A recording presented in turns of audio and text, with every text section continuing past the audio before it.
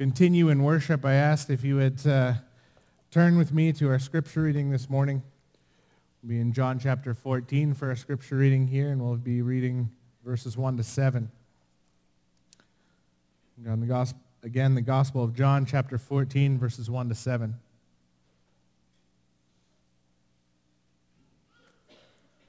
Let not your hearts be troubled. Believe in God. Believe also in me. In my Father's house there are many rooms. If it were not so, would I have told you that I go to prepare a place for you?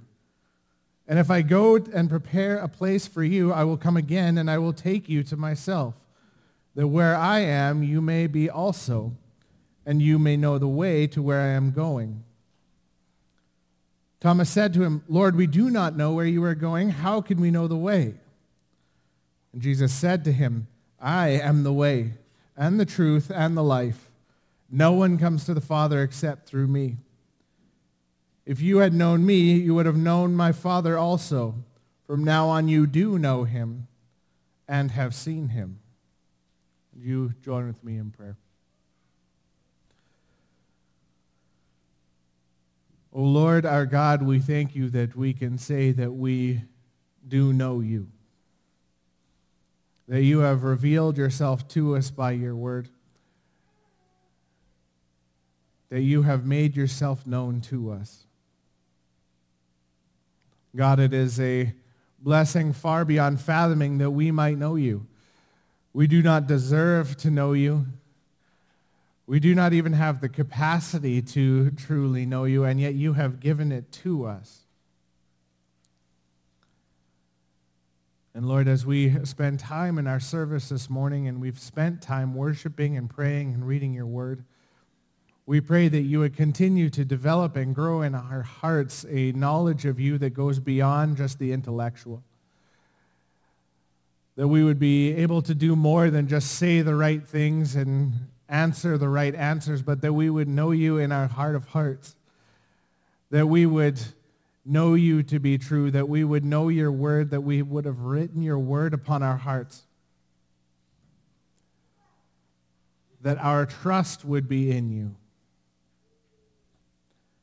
Lord, there are so many situations in our lives where our trust in you becomes the only lifeline that we have. You know that there are so many of us that are in various stages of chaos and disorder and frustration and concern and worry and everything that this world would tie us in knots with. Lord, we ask that we would know you. We ask that we would be able to rejoice in you and the salvation that you've given us. And that in the face of the work issues, in the face of the medical diagnoses, in the face of day-to-day life stresses, in the face of trying to raise children and families and putting out fires, whatever it might be, Lord, that our eyes would continue to be turned towards you. With the psalmist, Lord, we say, may the Lord answer us in our day of trouble. May the name of the God of Jacob protect you. May he send you help from the sanctuary, and may he give us support from Zion. Lord, we know that our hope and our support and our future is in you. And we know that we are going to face things in this life that do not seem to be what we want, do not seem to be what we even think that we deserve, Lord, but if we place our trust in you, we know that you are good and that you are sovereign and that you are working these things together. You are working them for a purpose. You are working them for the good of those who would believe in you. May we hold tight to the lifeline that is our trust and our faith in you. Lord, we thank you for the opportunity that Ed and myself have to go to this preaching conference this week, and we just ask that you would watch over us as we travel and watch over our families as they remain here, keep them safe. And Lord, as we go to this conference, may we come back energized and prepared with tools that would bring glory to your name and be a blessing for our church. that we would learn to further rightly handle the truth that you've given us in your word. And Lord, as we worship you in the preaching of your word now, we just ask that you would be glorified, you would be the center and the focus, and that your gospel would ring clearly in the ears of each one who is here. And Lord, we thank you for the opportunity we have to broadcast this online and for those who would join with us online. And we ask that you would bring them in among us, that they might be encouraged and they might be able to join in worship, and they may also be motivated to come and join with us in worship in person again as they are able. We know that there are many who join with us in worship out of necessity through online because they cannot join with us in person. But for those who can, we ask that they would be able to join with us and that they would do so. Lord, we thank you for the opportunity we are given to worship you and for the blessing of this family to worship you together with. And may we be united in the bonds of faith. We pray these things in Jesus' name. Amen.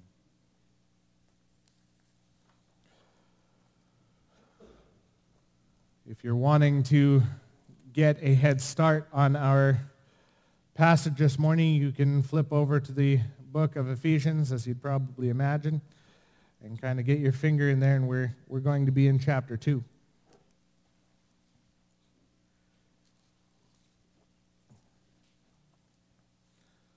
But before we get there, we have some setup to do.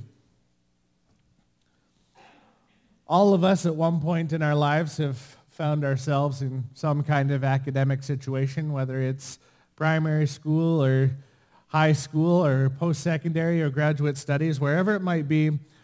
And as we've spent time in school, all of us probably would have recognized that there's always been special niches for the select gifted students.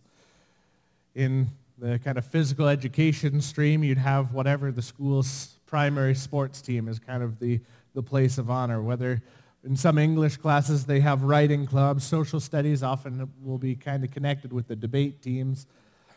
Sciences obviously have their science fairs. But in an issue kind of as old as our education system, if I were to steal from the PE example, sometimes the best grades and the most special of treatment is reserved for the sports teams. If you're in a gym class and the gym teacher, maybe he's the coach, he'll look and he'll go, okay, those are my guys, and I make sure they're taken care of. The kind of trope is that the quarterback just kind of coasts through gym class and can do no wrong while everyone else continues to run laps, and he just kind of coasts. And it's the kind of thing that if you were not that person in whatever your teacher's class might have been, it really gets under our skin. We see this and we cry injustice and outrage. How did they get the easy treatment? And maybe parents cry out, or maybe we cry out, and maybe policies change, and maybe they don't, and things continue on. The problem from our perspective is this idea of preferential treatment. Why are they getting treated differently than everyone else? And what makes it a legitimate problem is that this teacher has an obligation, both contractually and ethically, to treat their students equitably and to be fair across their students, regardless of their connections or their extracurricular activities. You might be kind of wondering where I'm going with this, but in the previous passages we've dealt with man's sinful condition, how man has been reconciled in Christ's death to life, and now we're going to cover another fundamental change that the gospel and the work of Christ has accomplished in Jesus, and that being the reconciliation of the Jew and the Gentile, the grafting in of the Gentiles into God's family. Deuteronomy 10:17 says, "The Lord your God is the God of gods and the Lord of lords, the great, the mighty, and the awesome God, who is not partial and who takes no bribe." It's repeated in Romans chapter 2, verse 11. God shows no partiality. The question that's been asked so many times, and maybe you've wondered this as well, how on earth can the Bible claim that God shows no partiality? We just read Deuteronomy 10:17, but a few chapters previous, in chapter 7 and verse 6, Moses recorded, "You, Israel, are a people holy to the Lord your God. The Lord your God has chosen you to be a people for his treasured possession out of all of the people who are on the face of the earth." That sounds a whole lot like partiality or favoritism to our ears. And how can we reconcile these things? There are two key things I want to point out here before we get to our main passage in Ephesians. And first, I want us to look at God's sovereign choice of Israel that correlates directly across with his divine election of his saints. But God's choice here is not based on man.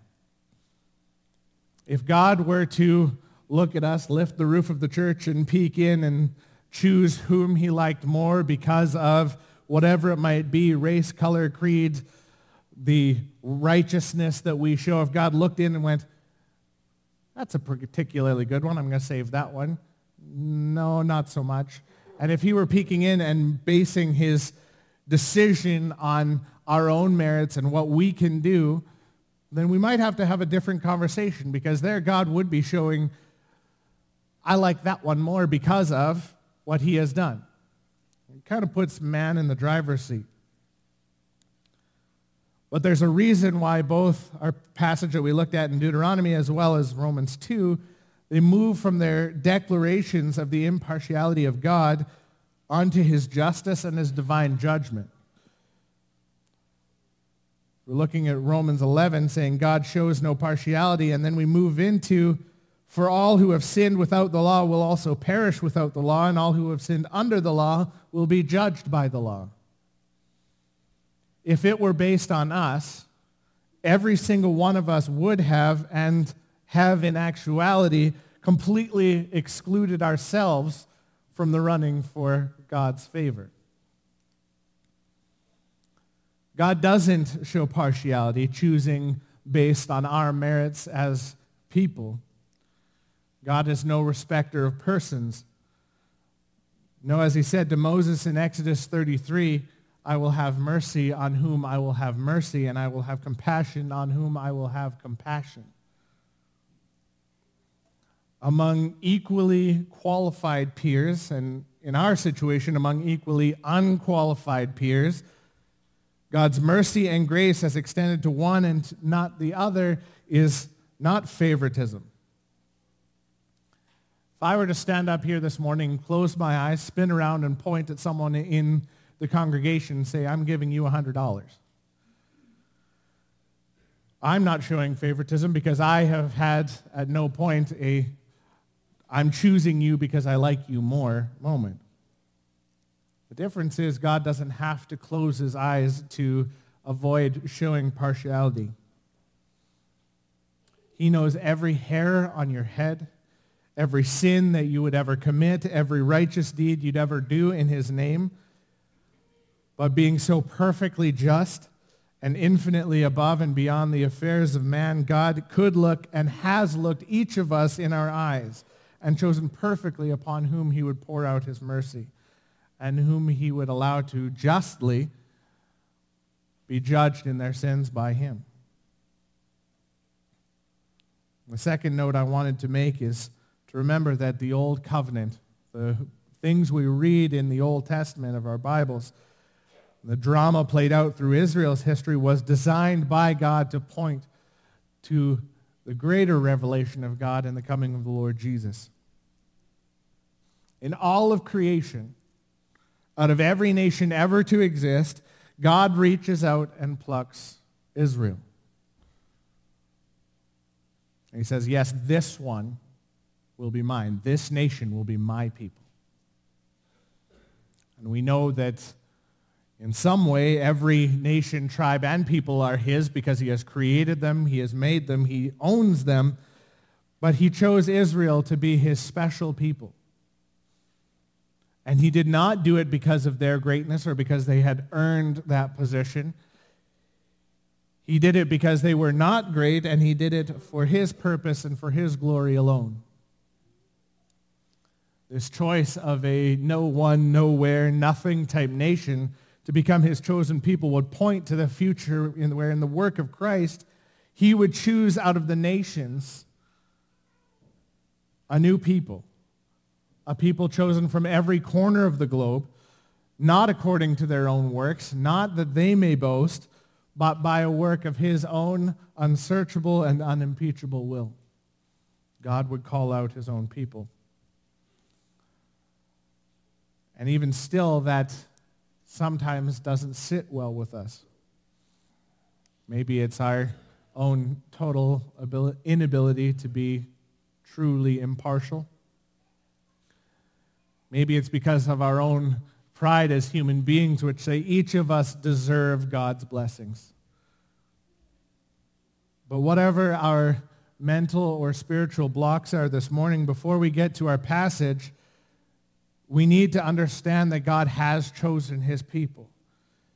He chose them from before the universe was created. He chose Israel from among the nations. And then in Christ, and let each of us praise the Lord for this, he has chosen even among the Gentiles. Now, would you join with me in a quick word of prayer as we go into reading our passage this morning? God, as we come to your word, we ask that you would reveal it to us, that you would make your word clear in our hearts, that we might know you more and that we might see what you have done and glorify you for it. Lord, we pray that you might work in our hearts the peace that comes at the price of the blood of Christ. Pray these things in Jesus' name. Amen. Let's read Ephesians chapter 2, verse 11 through to the beginning of through to verse 18. Hebrews 2, 11 to 18. Therefore, remember that at one time you Gentiles in the flesh, called the uncircumcision by what is called the circumcision, which is made in flesh by hands. Remember that you were at that time separated from Christ, alienated from the commonwealth of Israel, and strangers to the covenants of promise, having no hope and without God in the world. But now in Christ Jesus, you who were once far off have been brought near by the blood of Christ. For he himself is our peace, who has made us both one and has broken down in his flesh the dividing wall of hostility, by abolishing the law of commandments expressed in ordinances, that he might create in himself one new man in the place of two, so making peace, and might reconcile us both to God in one body through the cross, thereby killing the hostility.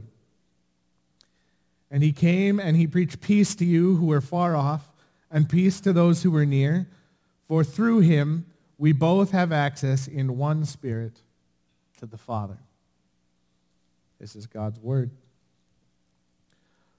So Paul in Ephesians is writing to a Gentile audience, something worth reminding ourselves of.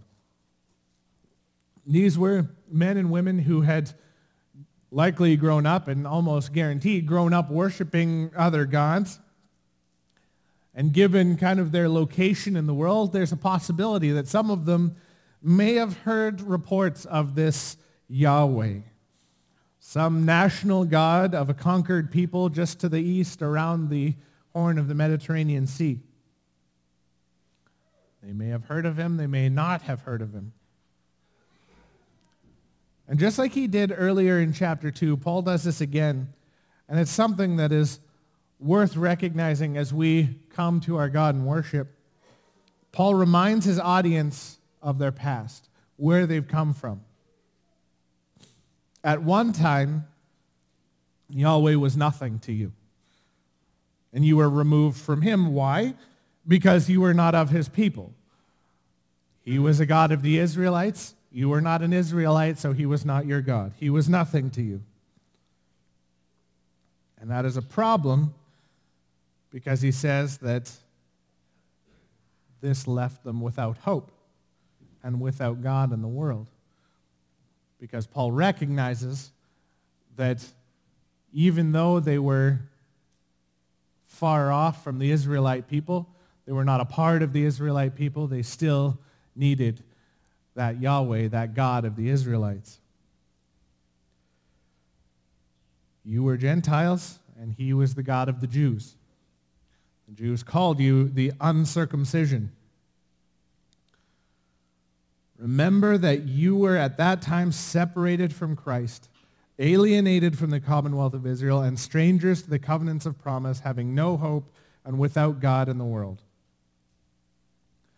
Really, this is where kind of the rubber meets the road for them. If you live in a massively polytheistic society with more gods than you can shake a stick at, each offering some manner of salvation or damnation, what is one more God to the list?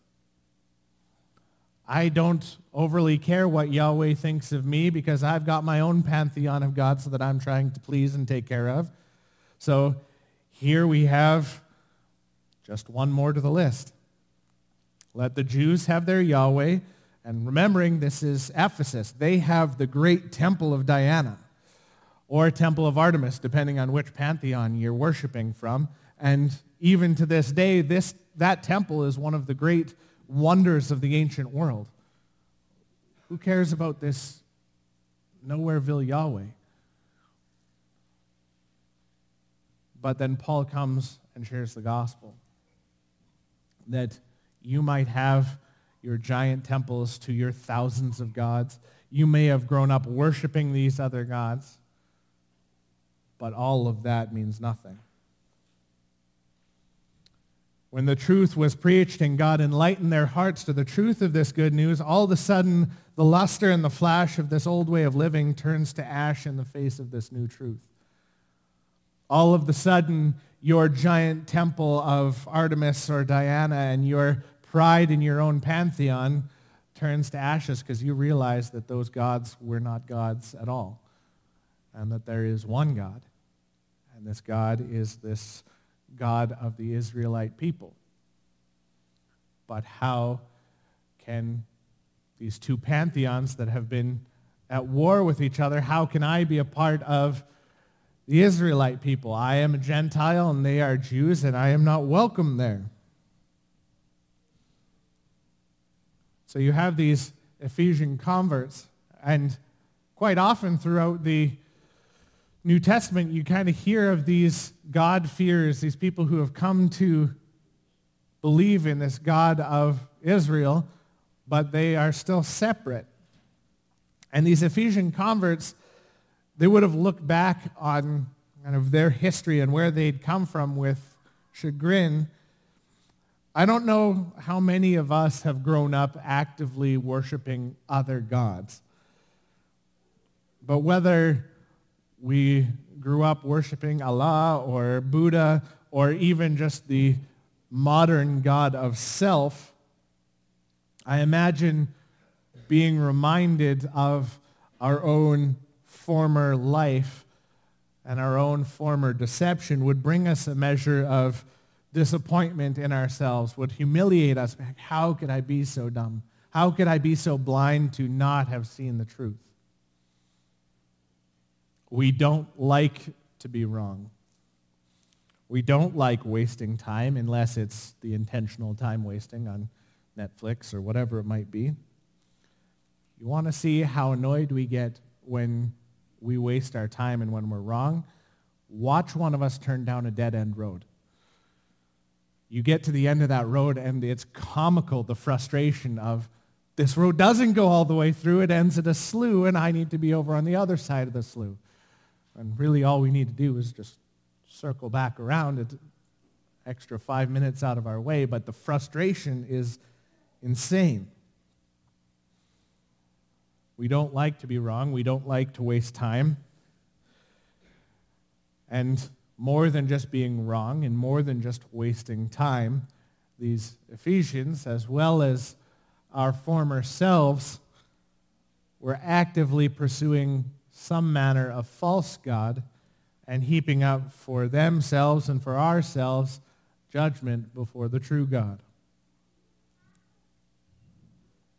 But now in Christ Jesus, you who were once far off have been brought near by the blood of Christ. It's hard for anyone to say it clearer this morning than what we have before us. The difference between being a Gentile, far off from God, cut off from the hope that God offers, is the blood of Christ. And again, this is not of our own doing that we should boast, but we have been brought near. They have not approached or come near by their own will or volition, but by the blood of Christ they have been brought near. Paul admonished the elders in Ephesus back in Acts chapter 20. He warned them, be careful. Pay attention to yourselves and to all the flock in which the Holy Spirit has made you overseers, to care for the church of God, which he obtained with his own blood. I know that after my departure, fierce wolves will come in among you, not sparing the flock. And from among your own selves will arise men speaking twisted things to draw away the disciples after them. Paul, when trying to drive home the value of this flock over which God has made themselves overseers, he doesn't appeal to their personal relationships. He doesn't say, pay careful attention to this flock that you are over. Remember that you've got family there. Remember that you've got friends that you've grown up with there. No. He doesn't appeal to these personal relationships or anything else. These brothers, sisters, fathers, mothers, sons, daughters, they were obtained by the blood of Christ. That is why these elders were so strictly warned, pay attention to this flock, because this flock has been bought with a price. And by his blood, these Ephesians enter into the peace with God's people. I think in today's globalistic, individualistic society, I think it's difficult for us to understand the otherness that would have existed between Jews and Gentiles. It's something that is almost without example in our world. The only one that I even begin to be able to think of is North Korea, a nation that has completely isolated itself, cut itself off, and says, we are our own people, they are outside. And in a negative light, they have made themselves set apart. But God had set his people apart, the people of Israel. And we have very little frame of reference for that because we live in a giant melting pot world. All you have to do is look around at our congregation and see that we have people of a whole huge variety of different nationalities represented, both visible and not visible. And it's hard for us to wrap our mind around what it would be to live in a culture that is so completely set apart. Sherry and I, while we were willing baby to show up, we spent a lot of time in Edmonton and wandering a variety of malls in Edmonton trying to get baby to show up. And obviously no mall walk in Edmonton would be complete without a visit to the West Edmonton Mall or 3 visits to the West Edmonton Mall.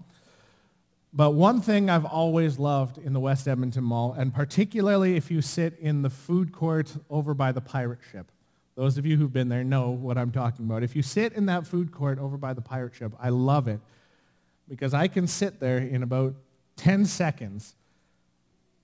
I can get lost in just about every imaginable description of humanity. At any given moment sitting there, I might see people from every single corner of the globe in the span of 30 seconds. I see people that are of every different religion. I eat food from every corner of the globe. That food court has probably a dozen different cuisines in it. And that food may have been prepared by who knows who believe who know what, with who knows which manner of ingredients. going and staying in a city somewhere. I can stay at an Airbnb of someone's house that I have no idea how they've cared for their house or what they've prepared or who has been in that house before me. Share someone's basement. I don't know what they're doing upstairs. But to be an Israelite meant eating food prepared only by your own people. It meant a lot of times just preparing the food yourself. It meant refusing to even really associate with people outside of your faith, refusing to even acknowledge people who were not Jews unless absolutely necessary, and even then you might find yourself unclean and having to make offerings to that effect. The otherness is without analog in our society. Peter, after his visions in Acts chapter 10, broke all the rules when he goes to Cornelius' house. Cornelius was a God-fearer. He believed in this Yahweh, but he was a Roman centurion. He was a Gentile. And Peter goes into his house. And he says to them in verse 28 of Acts chapter 10, "You yourselves know how unlawful it is for a Jew to associate with or visit with anyone of another nation. But God has shown me that I should not call any person common or unclean." And down in verse 34, Peter begins to preach the gospel, saying, "Truly I understand that God shows no partiality. But in every nation, anyone who fears him and does what is right is acceptable to him." And as if to drive home this message and make it clear, because there was a group of Jews there with Peter, they understood and they were watching what's going on, as if to kind of put a stamp and a seal on it, be like, you wonder how God feels about this? These Gentile God-fearers were obviously granted the gift of the Holy Spirit. And this served as a total affirmation from God of what Peter was saying, that all of the sudden, something had switched. All of the sudden, these Gentiles were now allowed to not just be kind of on the fringe, but they were now in. You have to remember that the gift of the Holy Spirit throughout the entire Old Covenant was reserved for the kings of Israel, was reserved for the prophets of God. Only the most Israelite of Israelite would receive this gift. And yet, even the Gentiles are receiving it now. But this would not be an easy transition. The idea that the Gentiles could be accepted into God's exclusive realm of God's people was totally unthinkable, particularly to the Jews, and even more so that they would be accepted without taking any of the signs of circumcision or participating in any of the various ritual observations as commanded in the Old Testament. But that's exactly what Paul's describing in our passage. Now in Christ Jesus, you who were once far off have been brought near by the blood of Christ. For he himself is our peace, who has made us both one and has broken down in his flesh the dividing wall of hostility. These two verses, verses 13 and 14, are at the very core of our passage this morning. We need to get this. In verses 11 to 12, we have Paul doing the kind of background, where they've come from, their separation, their lack of hope.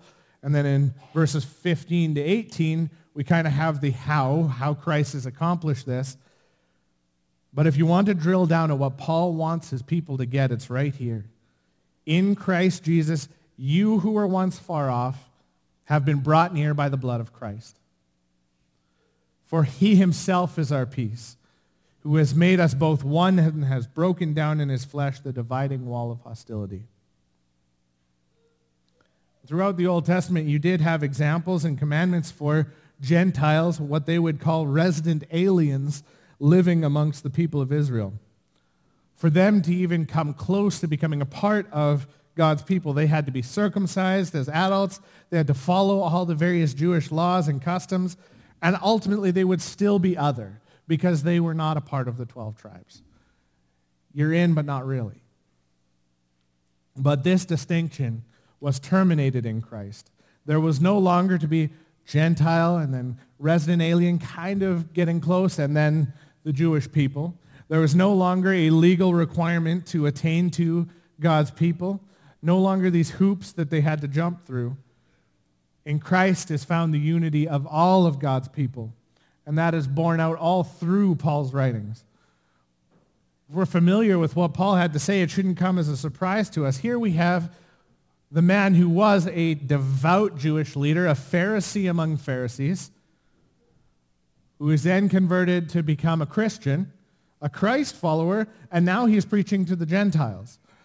So Paul, in his whole spectrum here, really kind of hits all of the high notes, most Jewish of Jewish, now preaching to the Gentiles and betraying the Pharisees and their understandings. And Paul was burdened by God with a purpose of inviting these ones who were once out to come in. Galatians 6, verse 6. For in Christ Jesus neither circumcision nor uncircumcision counts for anything, but only faith working through love. Colossians 3, verse 11. Here there is not Greek and Jew, circumcised and uncircumcised, barbarian, Scythian, slave, free, but Christ is all and in all.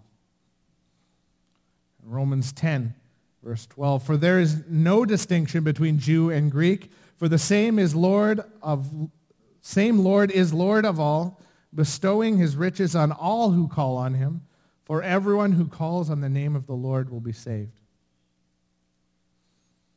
Paul describes in our passage how there once was a dividing wall of hostility between the Jew and the Gentile. And when I'm thinking about this dividing wall of hostility, did some reading, and there's likely a very specific barrier that he had in mind. Noted evangelical scholar, the late F.F. Bruce, had this to say. He said, such a vertical barrier stood in the temple precincts in Jerusalem, preventing Gentiles from proceeding from the outer court of the temple, the court of the Gentiles, into any of the inner courts. First century Roman Jewish historian Josephus describes this barrier and how it encircled the higher ground which contained the inner courts, and had attached to it at intervals notices in both Greek and in Latin warning Gentiles not to proceed any further on pain of death. This was indeed a material barrier keeping the Jews and Gentiles apart. Imagine Cornelius or any of the other Gentile God-fearers convinced of the truth that this Yahweh is the one true God, and coming to worship him at the temple and being able to come to the outer courts and being told, that's as far as you're allowed to go. You go any farther, we'll kill you. But we all worship the same God. There is a hostility there, even though they worship the same God. The temple, the law, circumcision, all of these were enduring reminders that even a believing Gentile would never truly be in. But Christ has broken down in his flesh the dividing wall of hostility by abolishing the law of commandments expressed in ordinances, that he might create in himself one new man in place of the two, so making peace, and might reconcile us both to God in one body through the cross, thereby killing the hostility. There's a reason why when Christ died, the veil in the temple tore in two. Because now there was communion between God and man. Real, true, back and forth communion. But thinking of the way the temples were laid out, still only the Jews were allowed in the area where there would have been any communion. There was still a wall there saying, Gentiles, you stay out, we're here. So now there's communion between God and his people, the Jews, but there's still this wall of hostility between the Jews and Gentiles. And Paul goes on to say, it wasn't just the curtain that was torn. That wall in the temple, that wall now goes away too. For in Christ now there is one man, the man that has followed Christ Jesus.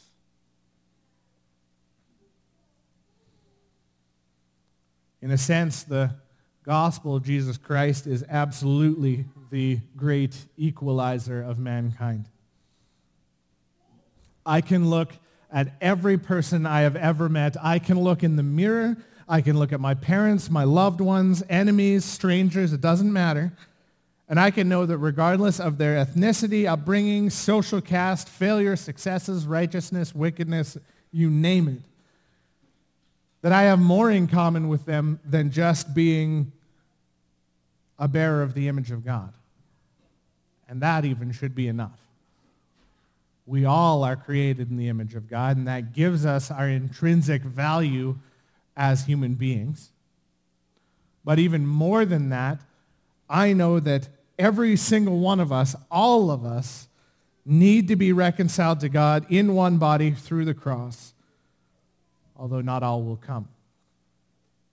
We all need to hear the message that Christ preached, though not all will listen. And in a way, that gospel is summed up in verses 17 and 18 of this morning's passage. And Christ came and preached peace to you who are far off, and peace to those who are near. For through him we both have access in one Spirit to the Father.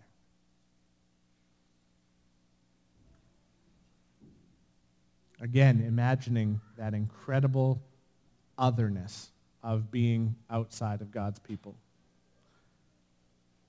And now all of the sudden, we both have access in one Spirit to the Father. Paul, as the ultimate, most Jewish of Jews, most Hebrew among Hebrews, identifies himself with these Gentiles and says, we both have access in one Spirit to God the Father. And that's what I'm talking about when I was talking earlier this morning, that there is no partiality in God. Outside of Christ, all are condemned, Jew and Gentile alike. Outside of Christ, there is no hope for anyone. Doesn't matter who you are, where you're from, what you believe, there is no hope apart from Christ.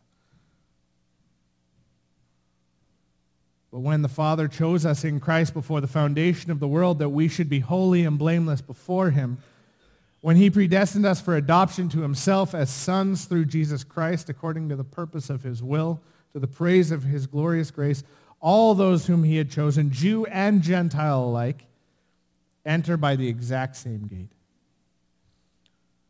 The one whom Scripture calls the way, the truth, and the life. So when we look around our church, at our church family, we can know that every single one of us here once stood and still stand equally in desperate need for the salvation that comes through Christ alone. We are all on the exact same boat. We all stand in equal need of the saving work of Christ from the moment where God enlightens our hearts and draws us unto salvation right through to the very end. If we want to say that we have persevered in the faith, we need Christ to get us there. And that gives us the ground for the love that is supposed to be the hallmark of the Christian community in the church.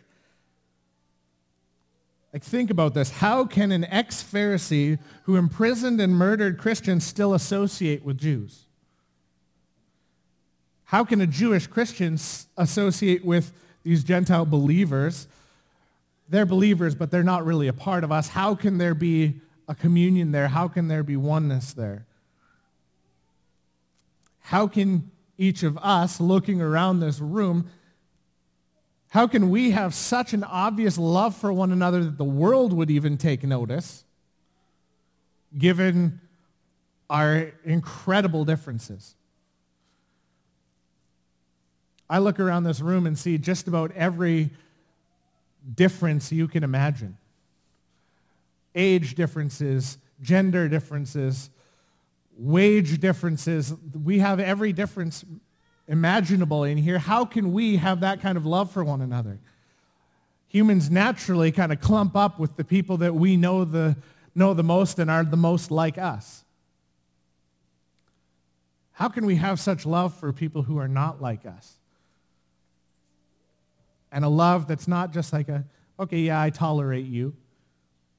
But a love so incredible and profound that the world would go, why on earth do they love each other like that? Because in Christ Jesus, you who were once far off have been brought near by the blood of Christ. For he himself is our peace, who has made us both one. Our peace with one another, our love for one another, rests on the fact that every single one of us were once far off and have been brought near by the blood of Christ. I've mentioned it before, and I'll mention it again because it's something that has been an incredible encouragement to me throughout my Christian walk. Is I've had the blessing of being in churches in a few churches around the globe. Ed and I had the blessing of being in churches in the Philippines, and as I've been able to travel around, I've gotten to be in a variety of different faith communities of Christians. And every single one of them that I've went to, I've been surrounded by these people who are radically different than me. Doesn't matter whether it's an English-speaking country or a non-English-speaking country. I have been to church services where I didn't understand a single word that was preached because it's being preached in Creole. I don't understand a thing they're saying, and yet I know I am still part of the community of faith being there amongst those people. Because these people and myself, all with one voice can say we have found our peace in Christ. So it doesn't matter what differences we have as brothers and sisters in Christ. We have one thing definitely in common, and it is the thing that most needs to be held in common. Our highest priority, our deepest love is aligned. We have been knitted together into the universal capital C church by Christ, who united us one to another by uniting us in himself through his work on the cross.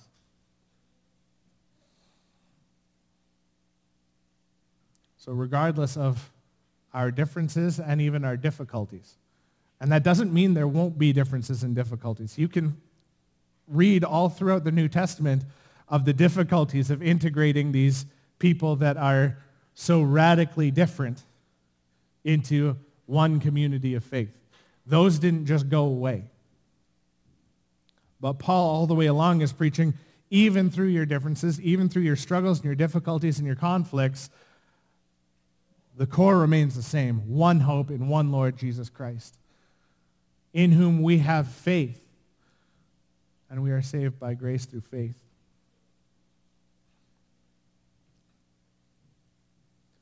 And following our passage this morning, and Lord willing, we'll deal with this next week, Paul paints this beautiful picture of the church as the household of God.